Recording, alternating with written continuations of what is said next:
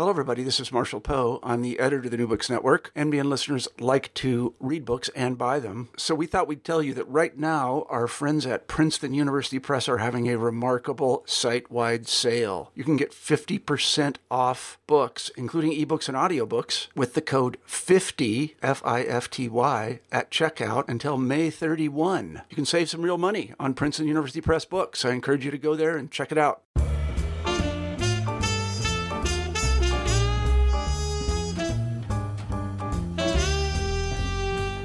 Hello, my name is Kristen Turner, and this is New Books in Music, a channel on the New Books Network. Today, my guest is Dr. Douglas Shadle. He's an assistant professor of musicology at Vanderbilt University, whose research centers primarily on American orchestral music and American musical culture in the 19th century, although he does wander into the 20th century sometimes, most notably in a project on the African-American composer Florence Price. Today, we are going to discuss his monograph, Orchestrating the Nation, the 19th Century American Symphonic Enterprise, which Oxford University Press published in 2016. As amazing as it might seem, Doug's book is the first comprehensive survey of American 19th century orchestral music.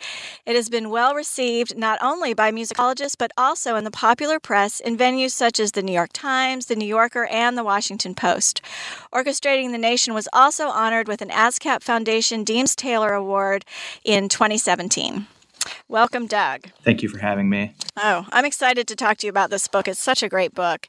So as I said in the introduction, now I'm an Americanist, so I know I'm a little biased, but I do think that 19th century classical music by American composers is one of the most neglected areas of musicological study, certainly in American studies. And so I'm wondering what drew you to this topic? Well, I think that very fact is what drew me to the topic. I'm a violist by training, and I had never played any American orchestral music short of the standards like Copland's Appalachian Spring and his Third Symphony, and a couple of pieces by Barber and Bernstein, just the standard stuff, but never anything by Americans. And the question of why it is neglected in the first place sort of drew me to the topic, because as soon as you start looking, the music itself is really colorful, and the culture is really interesting, and because it's kind of the era of great American poetry and novel writing, Edgar Allan Poe and Herman Melville, and that sort of thing. And it makes you wonder why musicians haven't entered into our standard repertoire in the same way that their literary counterparts have. Just before we sort of get into the book, if you could just give us a brief outline of 19th century orchestral music in a sort of structural sense, like how many orchestras were there, how many people would have access to this music, just to kind of give our listeners a baseline of information to work from. Sure. Well, one of the more interesting things about orchestral music culture in the 19th century is that orchestras did not all operate like orchestras today, in the sense that they didn't have a corporate board with non-musician leadership. Rather, many, many towns had pickup orchestras that would put concerts on sporadically, or the local theater would have an orchestra that would accompany the plays and would play overtures or other short pieces between the acts of a play. Then, at the same time, a lot of entertainment venues like bars or beer gardens would have an orchestra, especially in the German areas of town. I'm thinking in particular of New York and the larger cities where there were large German populations.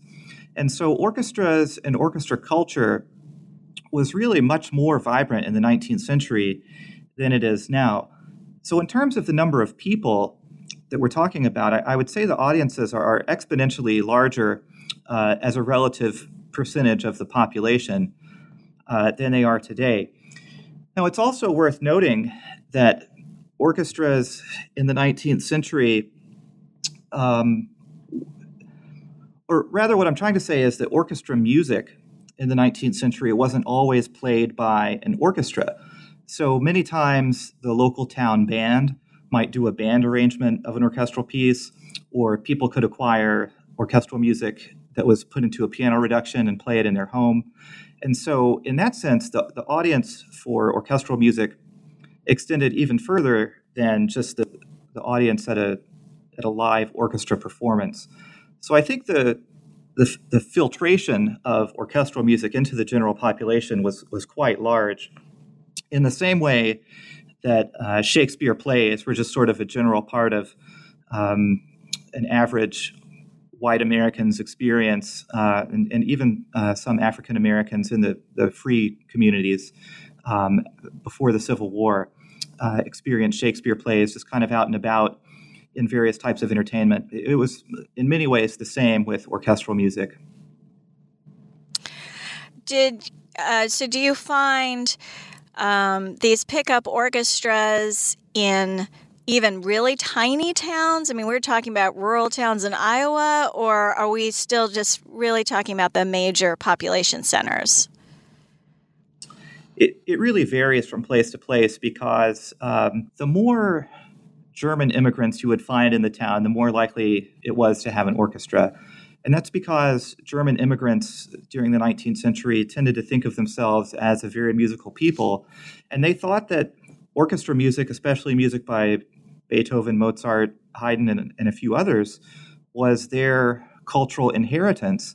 And so even in small towns in the Midwest where that were typically run or mostly populated by German speakers, you would find orchestras.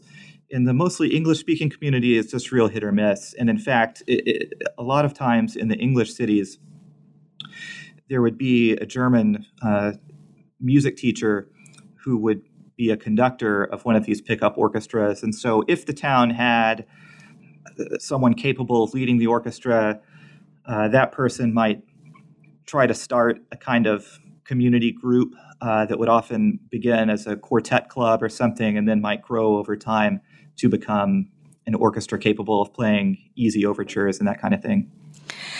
And did that mean, since so many German immigrants were involved in orchestral music at this level, did that mean that they were mostly playing German music, at least initially? Yes, that's correct. So the German orchestra associations, or even the pickup orchestras, tended to play German repertoire. A lot of it is repertoire that we might not even consider canonical now. Pieces by the composer Andreas Romberg, for instance, would find their way onto programs a lot. And so the music tended to be German. But at the same time, in the more cosmopolitan centers, orchestras would play English overtures or English arias even, Italian arias and overtures, French orchestral music and overtures.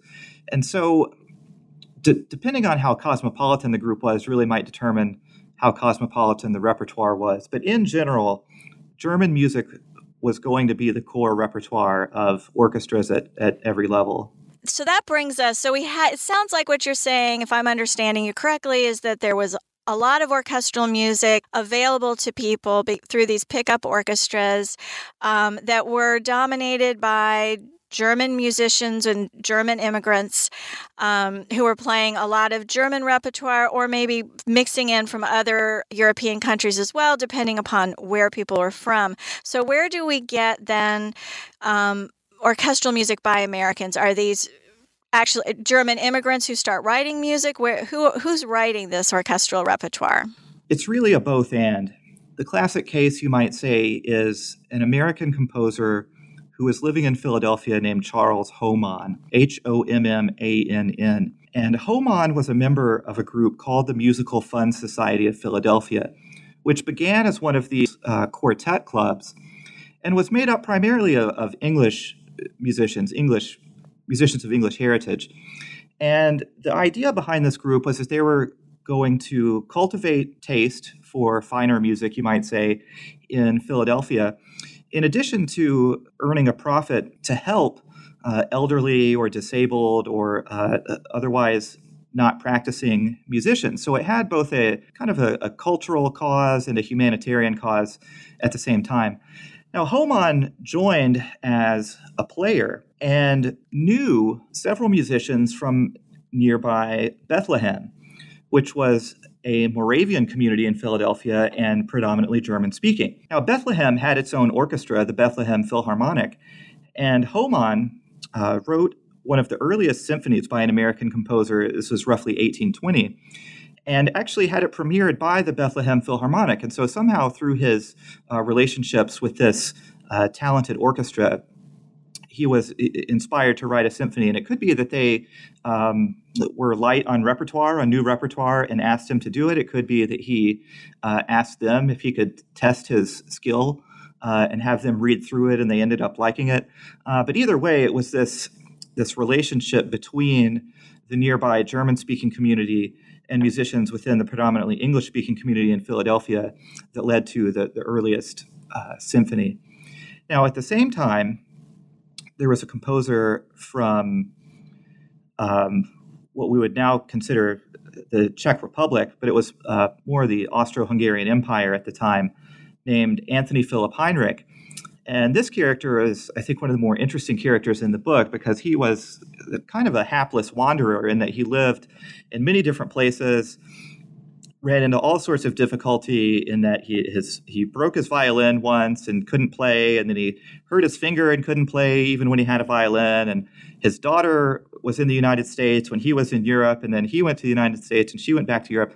And so he ran into a lot of difficulty.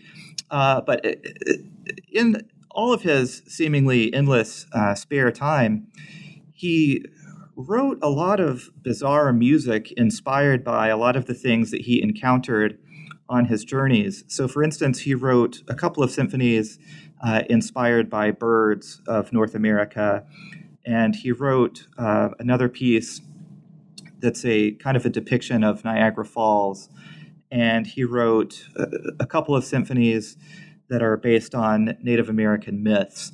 And so he was inspired by a lot of his experiences in the United States, and remarkably had no orchestra to perform these pieces. And so he would have to, in an entrepreneurial way, try to hire musicians, stage his own festivals, do things like get the music stands, rent a hall, do the advertisements, copy the scores, make the programs and everything all himself. And this was not that different from Beethoven, even in sort of the middle part of his career, with the premiere of his Fifth Symphony, for instance. And so Heinrich was, unlike Hohmann, didn't have built-in connections to an ensemble, and he sort of was a DIY symphonist, strange as that sounds today. But I think that really reflects the culture of orchestral music, that there was no standing infrastructure for orchestral music, and so composers often just had to do it themselves. Did this change? It's clear in the book that when you get sort of later into the 19th century, you get some professional, like how we would recognize a professional orchestra. You have Theodore Thomas's orchestra, the founding of you have several different iterations of New York orchestras. You get the Chicago Symphony being founded, that sort of thing. Is it easier for composers at that point when there's more of a musical infrastructure with a professional orchestra and a professional conductor, when it's not so much these sort of local orchestras, or does that not make a difference? Well, the end result is basically the same in that German music ended up dominating. But how it got that way, it depends on the individual case. So, for instance, the first large standing orchestra in the United States was the New York Philharmonic, which was founded in 1842. And the crew that founded the Philharmonic was cosmopolitan. There were members of several different ethnicities who were present at the meeting that founded the orchestra and then ultimately joined as members. And these were all professional level players. Well, they wrote into the bylaws of the orchestra that the orchestra every year would perform suitably good orchestral music written by American composers when it was available. So over the first 5 years or so this is between 1842 and 47, they performed exactly one orchestral piece by an American composer, which was an overture by one of the Philharmonic's own members, the violinist George Frederick Bristow. Well, the following year, 1848, was really important because that was when democratic revolutions spread all over Europe. And in the wake of these revolutions, or as they were going on too, a lot of immigrants migrated to the United States in seeking political refuge, or they simply didn't feel comfortable and wanted to leave. And this included a large German-speaking population, including a bunch of musicians. So when these musicians arrived in New York, they saw that the New York Philharmonic existed and said, oh, great, here's an organization where I can continue to practice as a musician. So they ended up joining. Well, the quirk with the New York Philharmonic is that at this time it was a democratic institution. And so things like repertoire and who the conductor was and all this, it was all voted on by the orchestra members themselves. Well, if we have a large German contingent that now supersedes the more cosmopolitan contingent, perhaps in their meetings they will vote not to perform music by an American composer or a French composer or someone who they just simply don't recognize. And over the next couple of years, so this is now between 1848 and 1850, the press really starts to complain that the orchestra is not living up to its legal mandate to play American music. And they wonder why, when there are skilled composers like Bristow and a few others, walking around New York day to day, why the Philharmonic hasn't performed their music. And so that instigates one of the larger conflicts that you can find in chapters 5 and 6 of the book. And I really work out the ethnic division there.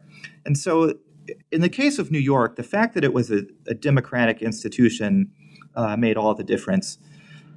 Now, in the case of Theodore Thomas, who incidentally was himself a member of the New York Philharmonic, he founded his own orchestra in about 1862-63. So this is right in the middle of the Civil War, and I've always wondered who in their right mind would, right in the middle of the Civil War, would say, oh, it's a really good time to make an orchestra. But I guess, the whole world doesn't stop when you're at war. But anyway, he decided that he saw a business opportunity with this orchestra and started to play a little bit with programming. So he would do some concerts that were all popular concerts, what we would call pops. It was kind of minuets, polkas, waltzes, that kind of thing, really easy dance music, maybe some opera arias and all that. And then he would contrast these with more serious concerts like a Beethoven symphony or a Schumann piano concerto, something like that. And so he really saw this as a business opportunity. Well, Thomas himself was a German immigrant and preferred to play with German musicians. So he would lead his rehearsals in German, and he would find musicians for his orchestra each summer in the German-speaking lands in Europe when he was on vacation, and he would bring them over. And while he was there, he would find new popular orchestral scores by composers like, say, Liszt or Brahms later in his career, and Anton Rubinstein, the Russian, who became involved in the German music scene for a while.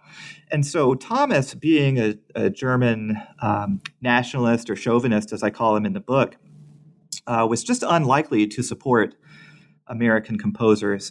And so in his case, it was the fact that he was a dictator that led to the German dominance. In the Philharmonic's case, it was the fact that it was sort of the dictatorship of democracy. You might say that if you don't have a 51% majority, you're never going to win. Well, that brings up something that was so clear to me in the book, and that was obviously a big theme for you. American composers cannot win for losing. That no matter what sort of was going on, whether, as you say, whether it was a democratic sort of institution, the way that it was run, or it was run by an autocrat like Thomas, somehow there was always a reason that American composers were not going to be played, and rather that European and mostly German pieces would be played instead. And I think one of the big things you talk about is the role that critics had in this sort of constant discounting of American composers and their pieces. So I'd love for you to just kind of go through the critical reaction to pieces by American composers. Sure. Now, my question for you would be, are we going to discuss anything else? Because I could talk for another hour about this. So you're absolutely right that in the book, it becomes clear that almost no matter what the American composers did, they just couldn't win. And the easiest way to illustrate this is with on stylistic grounds. There are other ways we could approach the issue, but I think the easiest way to describe it is on the level of style. So the 19th century in Europe and the United States, there were big conflicts over this idea of absolute music versus program music. And absolute music, of course, means a piece of music that's called Symphony No. 3, and it has no evocative title, no evocative movement titles, and it's simply, quote-unquote, pure instrumental music. Program music, on the other hand, is music that has some kind of connection to the extra musical world, either through a title or a poem or a picture, a painting that it might reference, some other idea that's kind of the driving force behind the composition, either formally or in terms of other musical compositional elements like texture and so forth. However the composer is attempting to represent or depict non-musical things. Okay, so that divide was just a major philosophical sticking point or fire starter in Europe and the United States. So the American composers who were invested in program music would be criticized for not being good enough to write absolute music, that they were too theatrical, that it was too lowbrow, that program music made it easy for audiences to understand, whereas the true goal of music is to enlighten and uplift the public. Okay, so that was the chief criticism against the program music style composers, which included Heinrich, the person I mentioned a while ago, but also William Henry Fry, at times George Frederick Bristow, a composer named Ellsworth Phelps, who wrote a really interesting symphony about the Song of Hiawatha, and a couple of others who were really exploring the compositional possibilities of representation. Well, then on the flip side, there were several composers who wrote in more or less a Germanic symphonic style. And the more patriotic critics would say, well, gosh, all you're doing is imitating the German masters like Beethoven, Mozart, Schumann, and Mendelssohn. And so the fact that they chose the more enlightening or uplifting or quote-unquote universal style relegated them to second-rate status because they were just copying composers who came before them. Now, my question for those critics would be, well, what else are they going to do? I mean, if you write a symphony that's non-representational, or even if it is engaging in the historical discourse of symphonic writing. It's not like you make up a symphonic language out of thin air.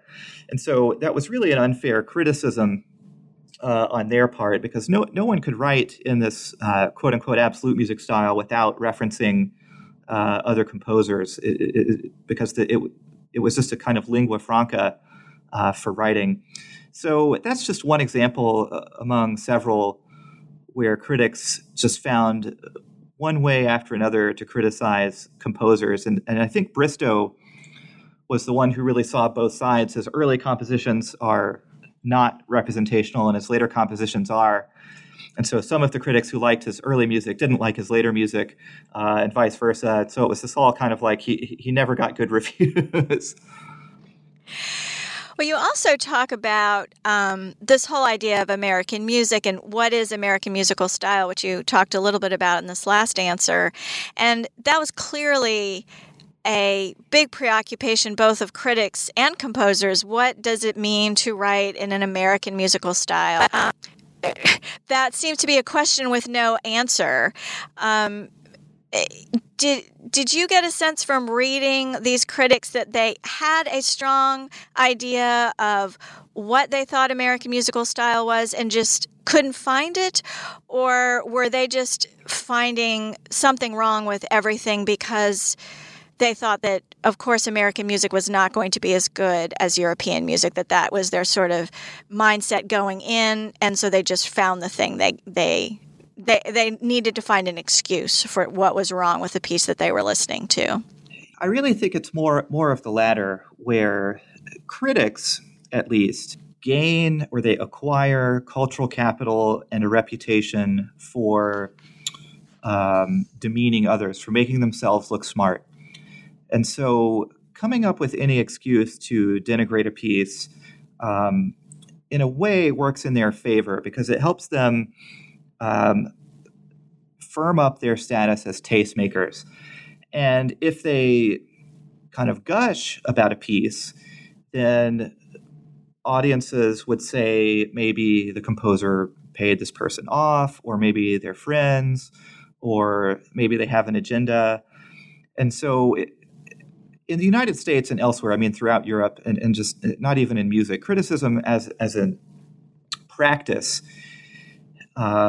tends to be more negative for this very reason. And so that's why I think you find a lot of hypocrisy in this criticism.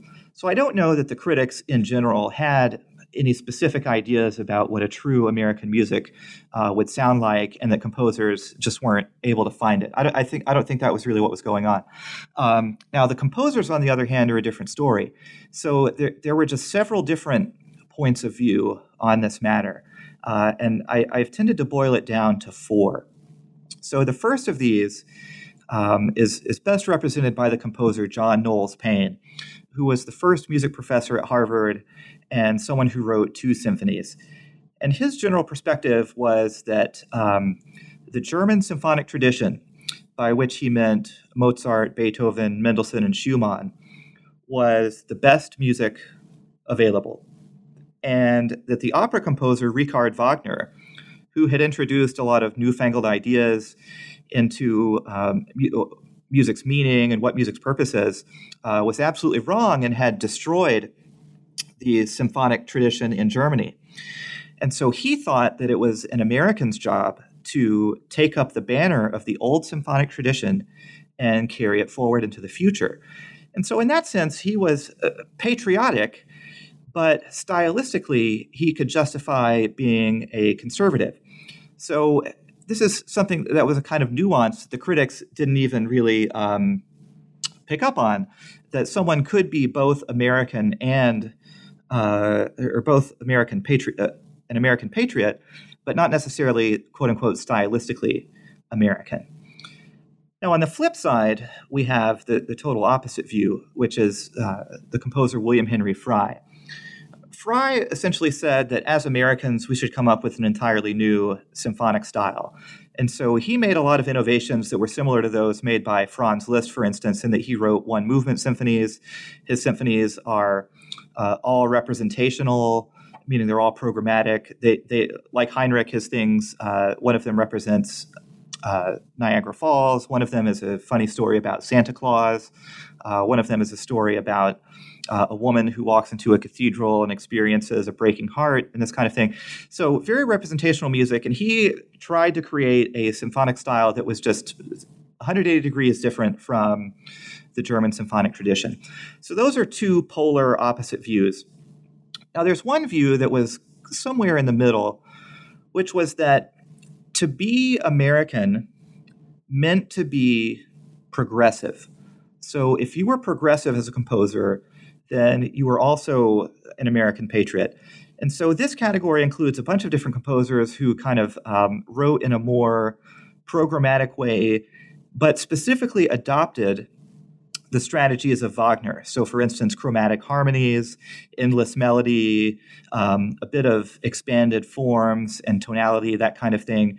And so they were progressive compositionally, and they felt that Americans culturally, because of the politics of America kind of leading the drive toward democracy, were by nature progressive people. Well, then the final category is something that you find around the time that Anton Dvorak comes to America, which is the idea that American music must somehow include an American folk music style as its basis. So he famously said that African American spirituals should be the basis of a true and original American symphonic style. And of course, a few people disagreed with that and argued that it should be Irish music, or it should be some other kind of folk music as the basis, because they didn't believe African American music was truly American.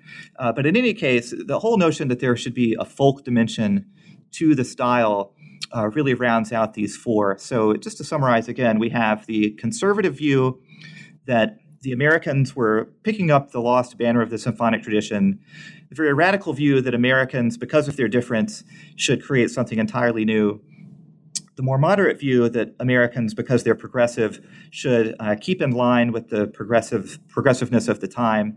And then finally, the development of a folk music style that somehow captures the essence of the people that way.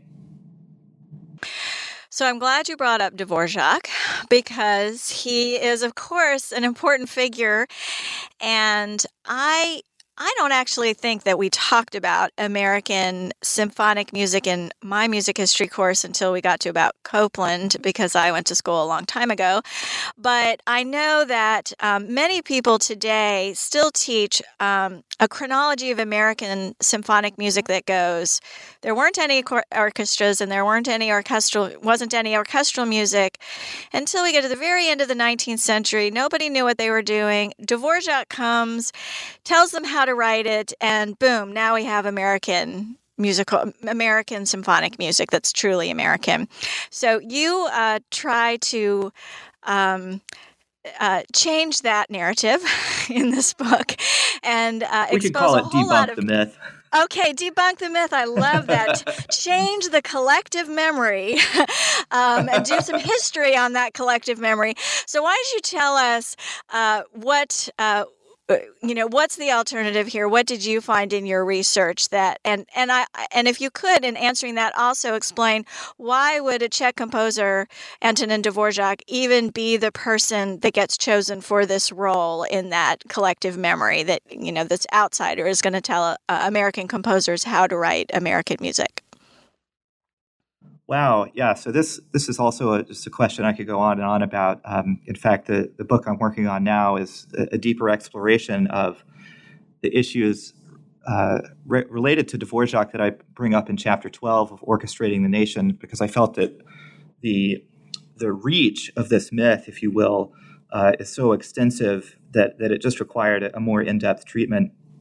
But anyway, so the myth has two key elements, and these happened at different times. So the first side of the myth is the fact that Dvořák didn't introduce anyone to anything. Composers and other music intellectuals had been discussing the makings of an American symphonic style for decades. I mean, that's one of the main points of the book, is to show that these discussions have been going on this entire time. Now, even the specific question of so-called Negro melodies, which is what Dvořák called the African-American spirituals or the slave spirituals, had been a heated point of discussion for years before he arrived. And there were several composers, all the way back to Louis Moreau Gottschalk, who had incorporated elements of African-American and Creole musical styles into their piano works or symphonic works even long before Dvořák even came. So it wasn't even it wasn't a new idea by any stretch of the imagination in 1893. Now, what actually happened is that in 1891, 1892, there was a meeting of the Music Teachers National Association, and at this meeting, there was a grave discussion about the future of American music. And this was true of all these meetings. I think these go all the way back to 1876. And every year it's sort of like, what are we going to do about American music, in addition to a bunch of other things? But that's always on their minds. And music journals in 1891 and 1892 published a couple of the lectures on this topic that took place at these meetings. And then several other composers and intellectuals wrote responses to these lectures. And there is a robust debate about an American musical style. And one element of this debate was the question of whether or not African American music belonged in the true American style. So when Dvorak got here, it was in the midst of a heated debate about these issues. And so what I think happened was, once he's here, someone goes up to him and says, Dr. Dvorak, what do you think about this? And so in May of 1893, when the interview with his ideas gets published, everybody takes notice because he's a European, and the way the interview is presented is very sensational. As Michael Beckerman has shown, this was the era of yellow journalism. And so it just became a huge affair, you might say, the Dvorak affair, when Dvorak speaks his mind. But the reality was the idea was pitched to him in the context of these other things. And so it wasn't anything radical that he brought up, but it took on a life of its own after he introduced the idea to a broader public, you might say, via this yellow journalism. And what's amazing about this is that after it happens, the discourse just ratchets up at several levels. And one of the things I find most fascinating about it is that several African-American intellectuals writing for the Black press start to engage with this. And they say things like, well, isn't it amazing that Dvorak says that African-American music should become the basis of a true American style? We've been saying that all along. Or, leave it to a European to validate something that we've always believed, that kind of thing. And so they really start to wag their fingers at the white intelligentsia for being so, ignorant of the totality of American musical heritage. And so there's just a lot of outcry about people saying Dvorak is not saying anything new, and yada, yada, yada. Well, then in the meantime, there's a composer who really jumps on, a critic who really jumps on the Dvorak bandwagon named Henry Krehbiel. And after Dvorak writes his New World Symphony, Krehbiel says that this symphony is just the greatest thing since sliced bread and illustrates all of the principles of incorporating African-American music that Dvorak has been arguing for. And so with Krehbiel's validation and then Dvorak's publicity of the idea, it takes on a new kind of legitimacy in the discourse when it was really just one option among many early on. And so that combination of factors really set the myth in motion. Now, as I said, I could talk about this a long time, but that was really just my first point. So I now want to jump ahead several years to the 30s, 40s, and 50s, which is when the composers Aaron Copland and Leonard Bernstein are really starting to make inroads as successful American composers. Now, in the 19th century, the book explains that American composers were heavily discriminated against for a number of reasons. By the 1930s, 40s, and 50s, there was much greater acceptance of American composers. And so in order to distinguish their music from European composers of the time and previous American composers, they had to stereotype older American composers as being hacks or imitative of German trends or unoriginal or uncreative or unpatriotic or whatever insult would help bolster their case for being truly original and truly American. And the evidence of this is clear. I mean, in the Young People's Concerts, for instance, the transcript just says wrong facts about George Whitefield Chadwick. And Aaron Copland, in one of his published books, makes the same point and actually uses Chadwick as his example as well, as a composer who just was kind of diet Brahms or something. And so I feel like these composers had a vested interest in maintaining the Dvorak myth, because they could say, oh, in 1893, Dvorak awakened these ideas that only came to fruition in the 1930s and 40s, and here we are displaying these. And so it was very much, in my opinion, a self-interested propagation and sustaining of the myth.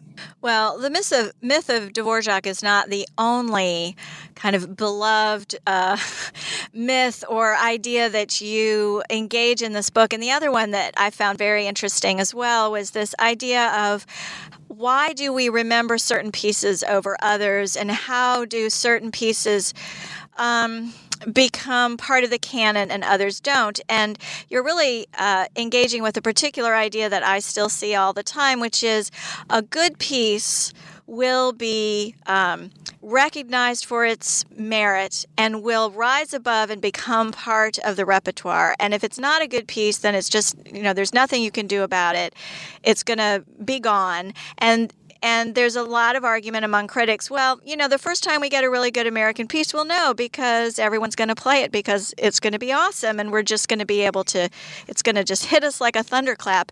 And you really spent some time in the book sort of deconstructing that argument, and it's still an argument today that's used to explain why orchestras routinely only, we don't get this 19th century repertoire in orchestral programs today, and there's a lot of music that orchestras don't play. So can you talk a little bit about that argument and what your answer is to that sort of meritocracy of the canon argument?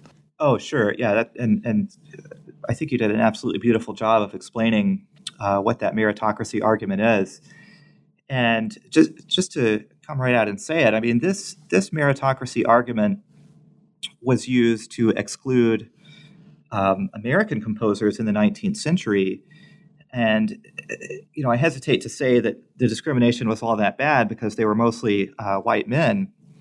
But once white American men became accepted as kind of legitimate and canonical composers around the era of Copland, this meritocracy argument conveniently started to discriminate against women, people of color, women of color, and then over time, other types of underrepresented musicians, composers with disabilities, LGBTQ.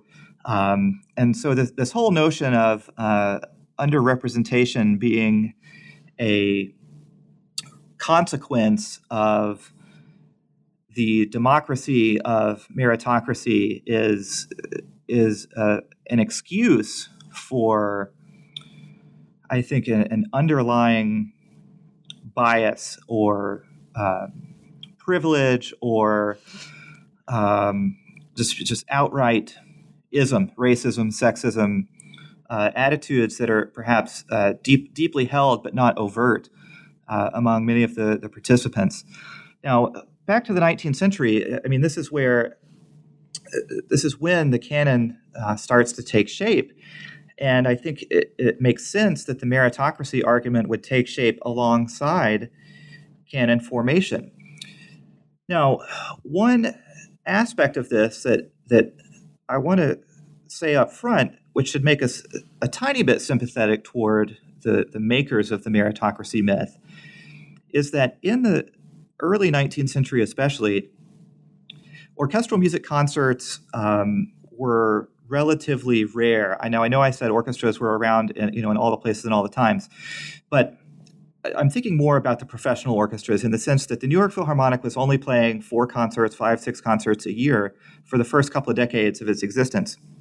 And so to hear the New York Philharmonic, the city's best orchestra, play a Beethoven symphony was rare. And I can see how music enthusiasts would want to hear it more than once in order to try to understand it and appreciate its complexity or whatever you want to call it, whatever it is that drew them to the music in the first place. So on that level, I sympathize. But then when you add in the aspect of this diversity of orchestral activity that I'm talking about, that at the same time orchestral performance was not all that rare, it makes you wonder why certain institutions did promote new music and other institutions didn't. And the whole point here is that certain critics came to believe, as you said, that greatness was a quality inherent in a piece of music, only waiting for us to discover it. rather than a function of kind of collective agreement after the fact or after performance that it was great.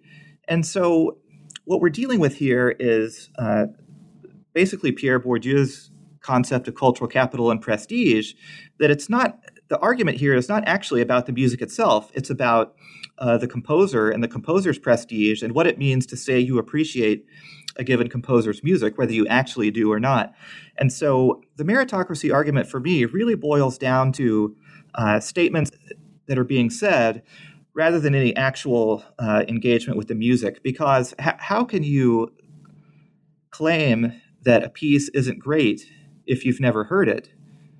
And the best example of this occurs in chapter 6 of the book, where the arch-villain critic, who is very much a proponent of the meritocracy myth, John Sullivan Dwight, goes to a performance of a piece by a composer from New York who was of German heritage and had German training, but had immigrated. Along the way, he had become an esteemed theater orchestra conductor in London, and then obtained the same position at a prestigious theater in New York. And so his background as a musician was completely unassailable, and his training and compositional craft were kind of met the highest standard, you might say. Well, then the piece is performed, and everybody loves it. Like, everyone thinks it's a really great piece of music in terms of the audience. Like, they kind of gush, they give whoops of applause and all this. And then the first reviews that come out in the daily newspaper say, aha, finally we have an orchestral piece, worthy of the greatness of America, and this sort of thing. All right. Well, Dwight, in his review that comes out a bit later, goes into an extreme amount of detail about why it's too early to decide if this piece is great or not. And he even admits that he liked the piece, but that only time can tell us if a piece turns out to be great. So it's like, even the music that he enjoys and would consider possibly being great, he says, can't actually be great until we have several years to tell us that it's great. And so he never really put it together that greatness, if you will, is only a designation that other people give to something. It's not inherent in the piece itself.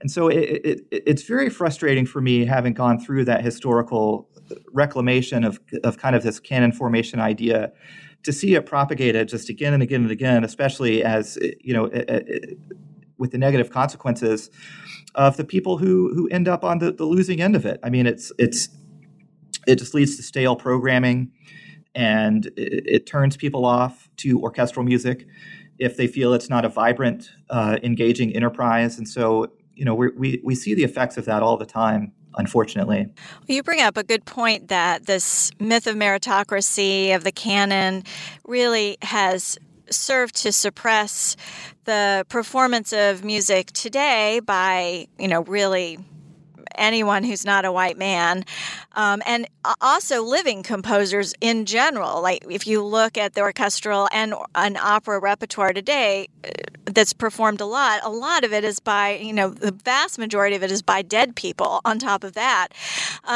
But I'm wondering, you brought up that it suppresses today, that discourse suppresses music by people of color and white women and so forth. In your research in the 19th century, was there, how much music did you find by people that was not, that the composers were not white men? Was there any kind of infrastructure to support orchestral music and orchestral performance by women, by people of color, white women or people of color? Yeah, a little bit. Earlier in the century, I haven't found evidence of an orchestral music culture among people of color, let's say. However, there was a bandmaster named Francis Johnson, or Frank Johnson, as he was known, in Philadelphia in the 1840s, who did quite a few arrangements of orchestral music. And I just can't remember. My memory is failing me on this. I don't think his band was all African American, but it seems noteworthy to me that he considered himself just a a regular citizen, if you will, of that aspect of musical culture. And one thing that's especially interesting about him is that he had, I believe, gone to Paris and heard the outdoor concerts of the conductor Musard, who ended up being an inspiration for the French conductor Louis-Antoine Julien, who, of course, as the book explains, came to America and made a huge splash in the mid-50s. And so just in a roundabout way, Frank Johnson, the Afro-American band leader from Philadelphia, was just heavily woven into the general music culture of instrumental music through that venue. And he did write compositions in that vein. So he wasn't writing symphonies, but he wrote instrumental pieces that were entertainment pieces, just very much in the style of Musard and Julien. So I certainly consider that a contribution to the symphonic repertoire broadly construed. Now, beyond that, there is a composer from New Orleans named Edmond Dédé, who eventually left New Orleans, I think in part because of the racial climate, and moved to Bordeaux, France. And in France, he became the director of a ballet theater, or he was maybe the rehearsal director. I don't know exactly what his role was, but he wrote an opera and a symphony, I believe, during his time in France. And I don't believe the score of the symphony has been recovered. It's something like we only have evidence that it existed, but the score hasn't been found. Again, I would have to check on that. And sadly for the book, I sort of stumbled across the fact that he had written the symphony after I made my chart of 19th century American symphonists. So he's not in there, which is just unfortunate. I feel really bad about that. But he also wrote some smaller orchestral pieces that have been recorded on the Naxos label, I believe. So we can hear some of his orchestral music. Then just a bit later in the century, some of Dvorak's students were African American, and Will Marion Cook in particular was interested in orchestral music and wrote some, as did Maurice Arnold, who was an African American student of Dvorak's. And I tend to believe that those two, in addition to Harry Burleigh, had a lot to do with Dvorak's sympathy for the idea that African American music could become a part of the symphonic style. So, I mean, in my experience at least, and of course, I'd love to know more and find out more, there were a few contributions to the symphonic literature and this discourse from people of color, mostly men. I haven't found evidence of an African American woman or even Hispanic, kind of Mexican American, something like that, writing. Although I'm just less familiar with Southwest and California culture in general, which is sadly one of the book's weaknesses. Now, of course, Amy Beach was one of the preeminent women composers who was white, obviously, and developed a kind of fame on the heels of her symphonic music, and then over the years wrote just in a number of genres, art songs, chamber music, that sort of thing. So a little bit of diversity, and probably about as much as we would expect, but definitely mostly just white men in the 19th century. Well, maybe we can end this interview with just one more question, and that is, you have found a wealth of music that you talk about in your book. Very little of it, I would think, percentage-wise, is available in printed sources or published sources and with scores as well as parts, and probably maybe even less of it has been recorded.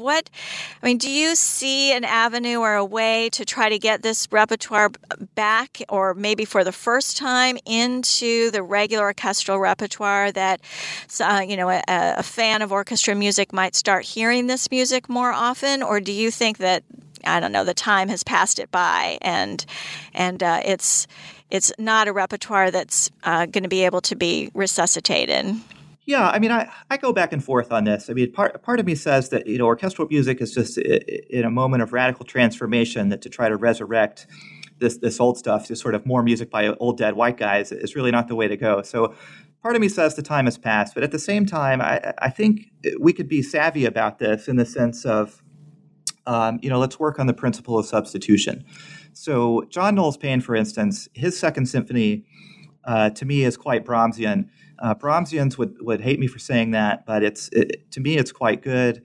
And I just feel like the next time someone wants to program, say, Brahms' First Symphony, substitute Paine's Second Symphony and market it in a way that draws attention to its uniqueness, but then also entices audience to believe that they're going to hear music that's, bread and butter from the German symphonic tradition. I mean, that's what he was trying to do, and I believe he actually achieved that. Similarly, we could substitute pieces by William Grant Still or Florence Price, who are obviously active, quite a bit later, with in favor of Dvorak's New World Symphony. So that's something I touch on a little bit in the epilogue.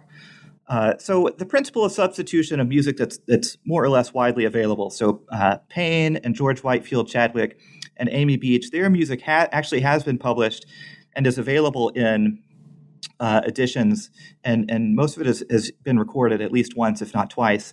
And so its ready availability, I think, makes it just a prime case for this substitution principle. My other strategy would be to find the works that are just, kind of blow you out of the water with their difference. And for me, the quintessential piece there is Fry's Santa Claus Symphony. I've played this for literally hundreds, if not thousands of people, and not one person has ever told me that they don't think it would make a nice fit on any orchestra's Christmas concert. And I think Fry would bristle at the notion that we think of it as, just belonging in a Christmas concert. But to me, one performance at Christmas is better than being forgotten forever. So, throw in Fry's Christmas Symphony, give some context for understanding it, and then just let the people enjoy it. I mean, this is a piece that is truly enjoyable. The other really just mind-blowing piece for me is Bristow's Fifth Symphony, the Niagara Symphony, which is now the third different Niagara piece I've told you about with Heinrich, Fry, and Bristow. And this piece is just tremendous because it's 4 movements, 3 instrumental, and the 4th movement is a choral finale in the spirit of Beethoven's Ninth Symphony. And it's just a very long, essentially a cantata movement that has a poem that goes along with it, praising the beauty of Niagara Falls, and it has a real patriotic bent to it. And one of the cool things is that it even quotes the Hallelujah chorus in there at one point. I mean, literally, Hallelujah, like this. And it's one of those pieces where I think if people actually heard it, they would really come to love it because it's so different from other repertoire. There are a few pieces that to me, like Bristow's First Symphony, he was kind of young. I don't think it would even be a good substitute for, say, a Mendelssohn Symphony. But Bristow's Second Symphony absolutely would be a great substitution for a Mendelssohn Symphony and could work its way into the repertoire. And I know that some conductors are already taking it out on the road through Catherine Preston's critical edition. So it could work in that other principle. But yeah, Fry and Bristow with the Santa Claus Symphony and the Niagara Symphony would just be awesome to get those on somehow. Well, I hope that your book and your advocacy for that music will help it to be heard more, because I agree about the Santa Claus Symphony. It's such a great piece. So, it's what everybody says. No, it just is. It should. There's no reason, I think, especially with that piece, because of the Christmas connection. We've all heard the Christmas pieces that are played at these pop concerts a gazillion times. It would be wonderful to add, a piece from the 19th century American repertoire into that and let people know that there's all this music out there that we just don't hear anymore. So I hope that it'll happen. Yeah, and I would just add that in Fry's case, it's especially interesting because he was a very political person and was an anti-slavery advocate even before the Civil War. And so the opportunity to make Fry's contribution to the Christmas repertoire, so to speak, it just opens a lot of doors for exploring music's relationship to the larger world. So would make it a perfect addition. Well, Doug, thank you so much for talking to me today. And it really is a great book. And I look forward to see what you do next. And thank you so much for joining me on this interview. All right. Thank you so much for having me. It was my pleasure.